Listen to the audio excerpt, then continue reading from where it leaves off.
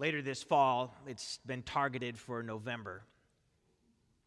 The fourth installment in the Ghostbuster film series will come out, called Ghostbusters Afterlife.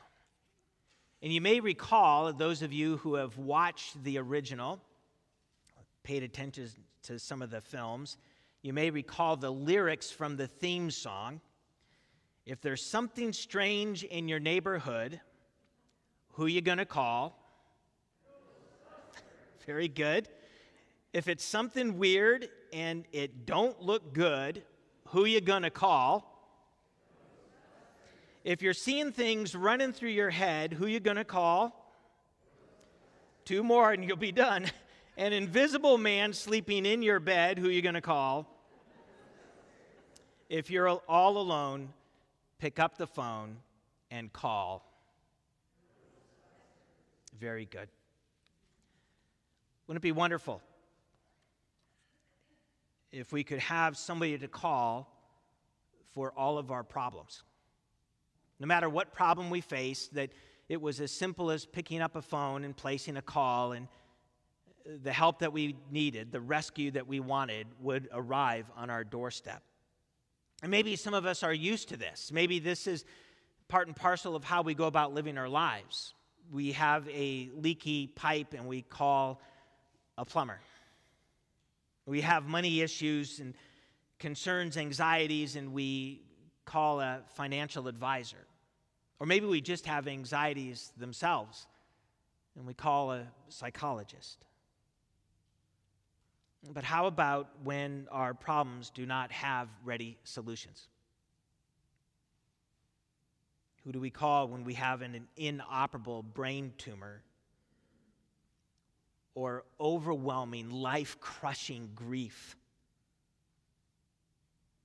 or that sense of rejection, whether it be at work or among friends or even within our own family?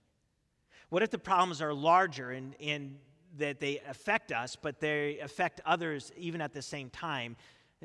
Who do we call when there is rampant racial injustice? Who do we call when we are feeling the effects of religious fundamentalism? Who do we call when we're experiencing a global pandemic? You know, it's one thing to call and to receive encouragement, and by the way, encouragement is wonderful. I know that I've reached out to many in this congregation when I've been struggling, and to receive encouraging words is quite a gift. But we all know that encouraging words is not the same as rescue, as salvation. Who are you going to call? Well, the writer of the psalm that we're going to look at this morning faced a particular problem. And so the psalmist, and this is written to the choir master in the name of, it's associated with the choir director, and it says a psalm of David. Whether it was just associated with David or written by David, or that was applied at another time, scholars debate those things. But the psalmist writes a poem about the problem he faced and where he turned. We're going to take a look at the text, and it might be helpful before we read it that we would understand its structure. And I'm thankful to the work of Dr. Gerald Wilson on this. By the way, Dr. Wilson, who died back in 2005, he was actually a professor of the Old Testament and Biblical Hebrew at Azusa Pacific University, where Nathan went to school. And here's what he has to say about the text. It really comes to us in three parts. And maybe you noticed it as we read through it. By the way, there is still some discussion on this, and maybe it's outlined a certain way in your version of the Bible and in your translation. But according to the work that Dr. Wilson put out, that we have three parts. The first part is verses 1 through 6. And what we have here is what they refer to as an inclusio, that there's this beginning statement, this beginning affirmation, followed by a description of the trouble, of the problem that the person has experienced, and then ends with a reaffirmation of what was affirmed at the beginning. So an affirmation of God, a description of the problem, and then a reaffirmation of God. And following that is a transition where the psalmist essentially says, what's true for me can be true for you. What's available to me can be available to you. And then following the transition provides the three aphorisms. Maybe that's a new word to some of us. Aphorism. It's a concise little statement. It's an observation that contains a general truth. And you could look up that definition for yourself. It's an observation that contains a general truth. One of the examples that is often cited is something like, if it ain't broke, don't fix it. It's just an observation. It has this truth. If it ain't broke, don't fix it. And so the author here, the psalmist, provides for us these three aphorisms, one about status, one about wealth, and then one about God. All right, so with this in mind, I'm going to encourage you that if you have your own Bible, please go ahead and open it. And if you want, feel free to use one of the ones we provide. It would be helpful to have the text in front of you as we go through it this morning. For the reading, we'll go ahead and put the words up on the screen too. Psalm 62, verses 1 through 12. For God alone my soul waits in silence. From him comes my salvation. He alone is my rock and my salvation, my fortress. I shall not be greatly shaken. How long will all of you attack a man to batter him, like a leaning wall, a tottering fence? They only plan to thrust him down from his high position. They take pleasure in falsehood. They bless with their mouths, but inwardly they curse. For God alone, O my soul, wait in silence, for my hope is from him. He only is my rock and my salvation, my fortress. I shall not be shaken. On God rests my salvation and my glory. My mighty rock, my refuge is God. Trust in him at all times, O people. Pour out your heart before him. God is a refuge for us. Those of low estate are but a breath. Those of high estate are a delusion. In the balances they go up. They are together lighter than a breath. Put no trust in extortion. Set no vain hopes on robbery. If riches increase, set not your heart on them. Once God has spoken, twice have I heard this, that power belongs to God, and that you, O Lord, belong steadfast love. For you will render to a person according to his or her work.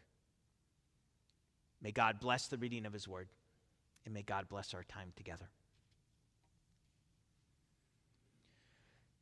Well, let's take a look at each part that we identified in turn. Let's begin with the first part, the first 6 verses. We might sum it up with these words. Put your problems in proper perspective. Put your problems in proper perspective. Do you know that in our country, anxiety disorders, not just, low levels of anxiety, but anxiety disorders affect 40 million people, over a third of our adult population. And one of the therapies that is often used for people that are experiencing some level of anxiety disorder is something that they refer to as cognitive behavior therapy. Cognitive behavior therapy. And what they do in cognitive behavior therapy, or CBT, is that they work to overcome unhelpful thought patterns or unhelpful behaviors by confronting the dysfunctional or the disordered thinking that helps to bring those patterns about. So they help people be able to think more clearly, more accurately about things, in that way to be able to address the unhelpful patterns of thought and behavior in their life. Essentially, that's what we've been doing this year. As we've been talking about the idea of I belong. We've been coming back to this over and over again to be able to order our thinking in a different pattern, in a more healthy pattern. that we've been asking the question, what is your only comfort in life and in death? In following the lines of the Heidelberg Catechism, that my only comfort, body and soul, in life and in death, is that I don't just belong to myself, I belong to my faithful Savior, Jesus Christ. I don't belong to anything else, but I belong to my faithful Savior, Jesus Christ. And that confronts the unhelpful and unhealthy patterns of thought in our life. If we follow down the answer that is provided in the Heidelberg Catechism, we actually come to this section that reads like this: listen to the kind of protection we have in and through Jesus Christ. That he protects me so well that without the will of my Father in heaven, not a hair can fall from my head. Indeed, that everything must fit his purpose for my salvation. Do you get that? That through Jesus Christ, by belonging in him, that nothing can happen to us that is outside of God's will. That everything that happens to us fits his will for who we are and what we are becoming. That everything must fit his purpose for our salvation. That means that anything we run into, any challenge, any problem, any struggle, any suffering, falls under God's hand and God's rule in our life. Well, for our psalmist, he identifies his problem in verses 3 and 4, and it has to do with an injustice. We read it in the text this way: how long will you attack a person to batter him? Like a leaning wall or a tottering fence. Here is how he's feeling. That, yes, let's say that this is indeed King David.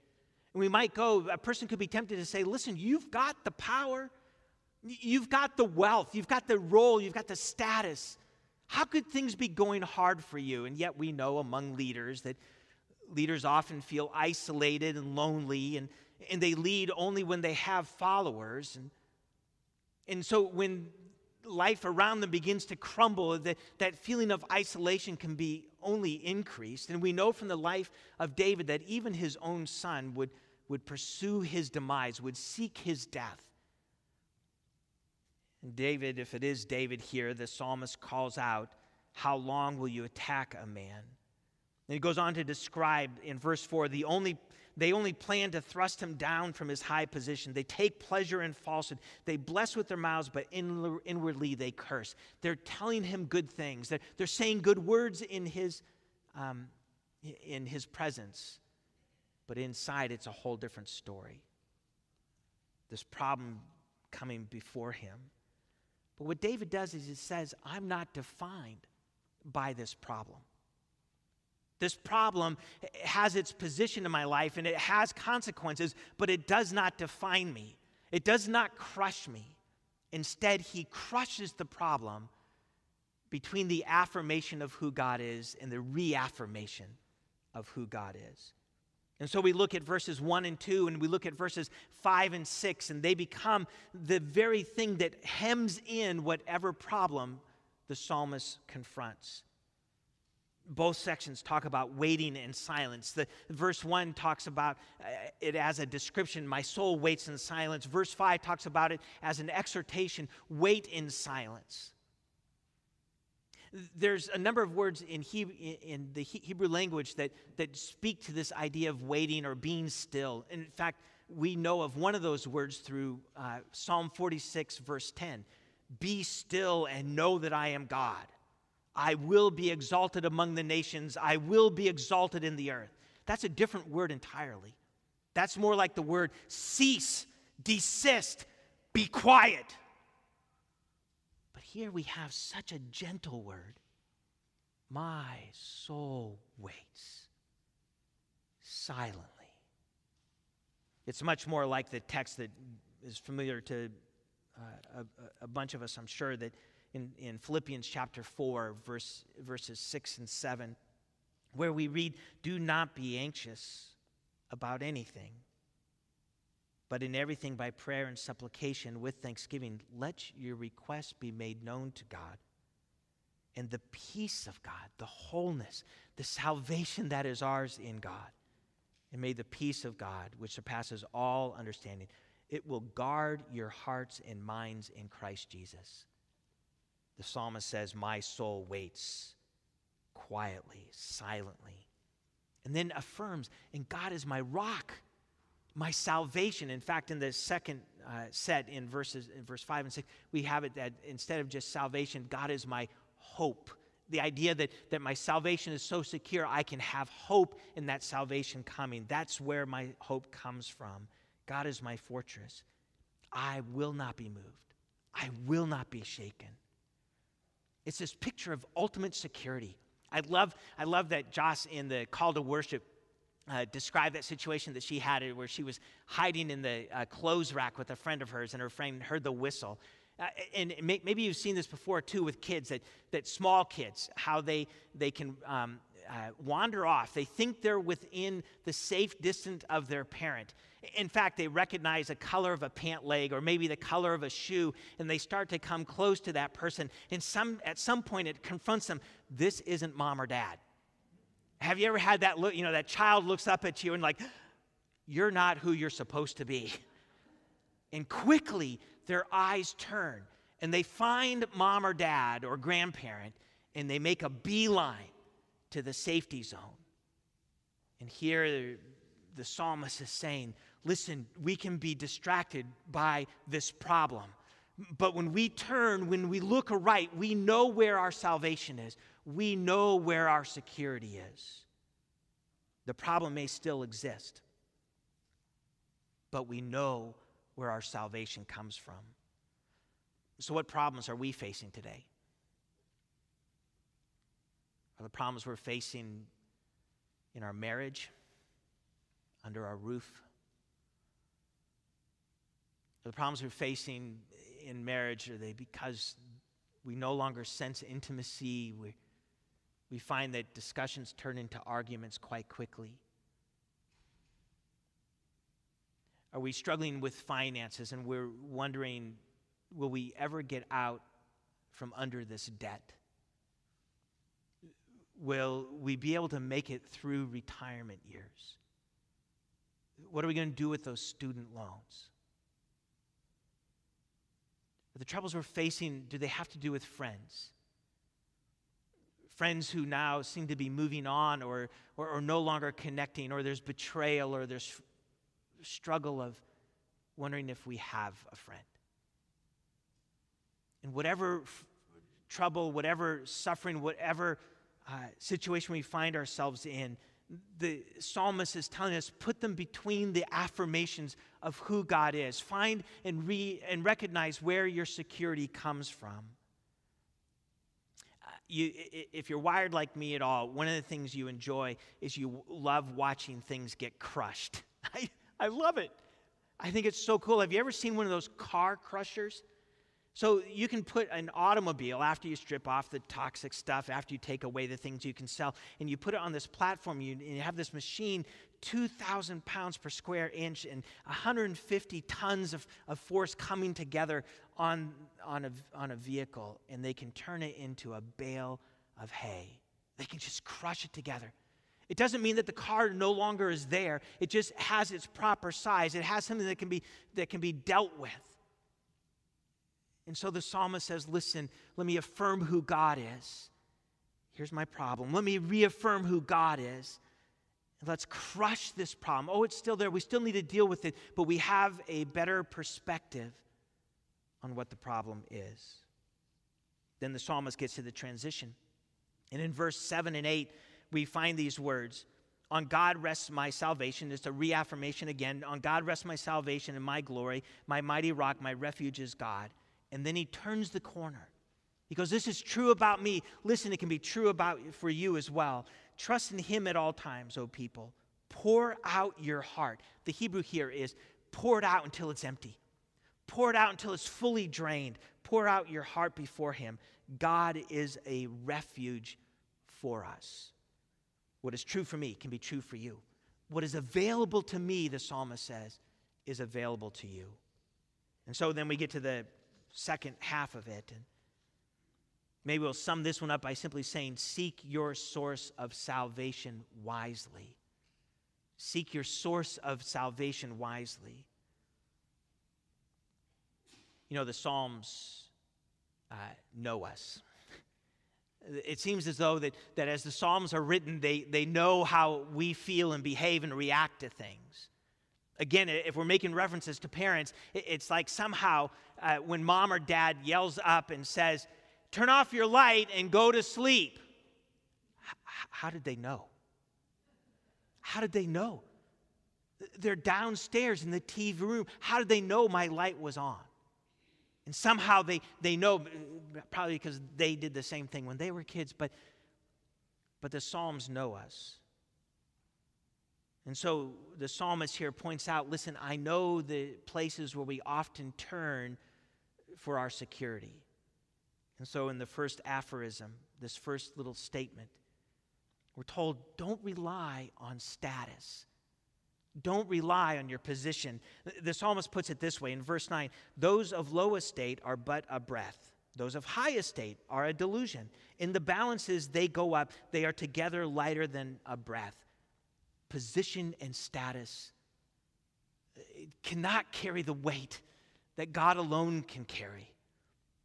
And so we often might turn to our skills and abilities. Like, well, of course I can do that. I know how to do that. And yet, those can fail us. We might turn toward things like a title we have, or our skin color, or our nationality, and our athleticism, or whatever we hold about ourselves, and we often rely upon. We know in this world those can be tender things, that they can fail us. So do not rely on these. Do not turn to these for your salvation. The second aphorism, do not rely on wealth. Here's how it's put. Put no trust in extortion. Set no vain hopes on robbery. If riches increase, set not your heart on them. No matter how you come to your wealth, do not set your heart on it. You see, both wealth and standing, both wealth and status are relative to other humans and vastly limited in substantive power. They will not save us. And so the third aphorism, God alone saves. Once God has spoken, twice I have heard this. In other words, the psalmist is saying, pay attention, that power belongs to God, and that to you, O Lord, belongs steadfast love. Do you get the two things together? That to God belong both power and love. If God were only powerful, then we would have to be concerned, is this day the day that God would be cruel or kind? We wouldn't know, because if God were only powerful, if that's all we knew God was by his power, we wouldn't know if today held our salvation or our demise. At the same time, if God were only loving, we wouldn't know if he would be able to overcome anything we came up against. He's a nice guy, but can we trust him to actually be there when we need him? But because God is both powerful and loving, then he's the right source for our security.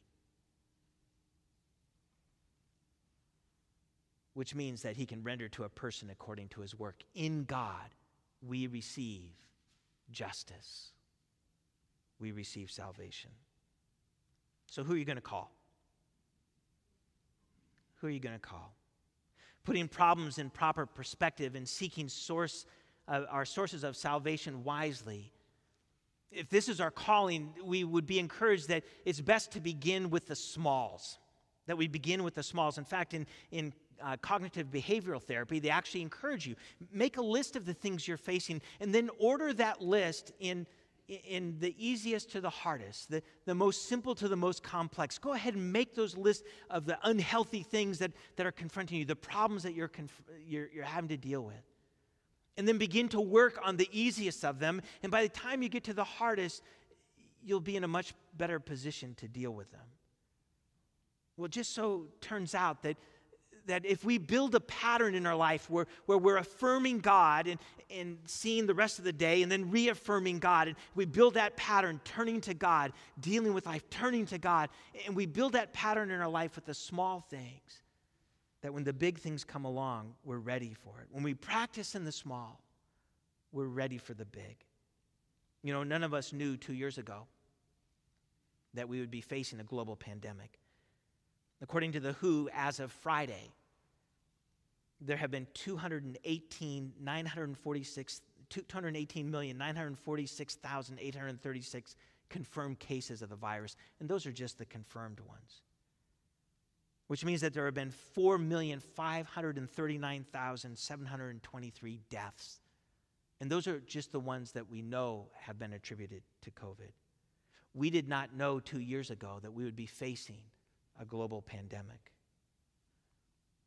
You and I might not know the trouble that's on the horizon in our personal lives or in our corporate lives, but we do know the God to whom we belong. We do know the God who is in charge of all things, without whose presence not even a hair can fall from our head, that everything under his rule will work together for our salvation. And so we can begin turning to this God every single day and making the call. Would you call him today? Would you reach out to God today? Whatever happens to be in your life, could we not turn to the other alternatives, not turn to status or wealth or distraction or all the other things that might make the list, and instead see God for who he is? Practice making the call today, calling him regularly, calling him often throughout any given day, talking with him. Who are you going to call when trouble comes your way? Let's call the God to whom we belong. Let's pray. Father, you know the troubles that each one of us face. And we realize, Father, that they simply won't go away when we talk to you. But God, would you help us to set our troubles, our problems, in the secure place of your love? May we re-enter our world. May we re-enter the challenges we face, not as people left to themselves, not as people struggling to find out where their salvation comes from, where their hope rests, but as your children, called to be your children in whatever life happens to have for us. God, thank you for being who you are, for being both powerful and loving. And we once again turn our hearts and our minds, our very selves to you. We pray this in Christ's name. Amen.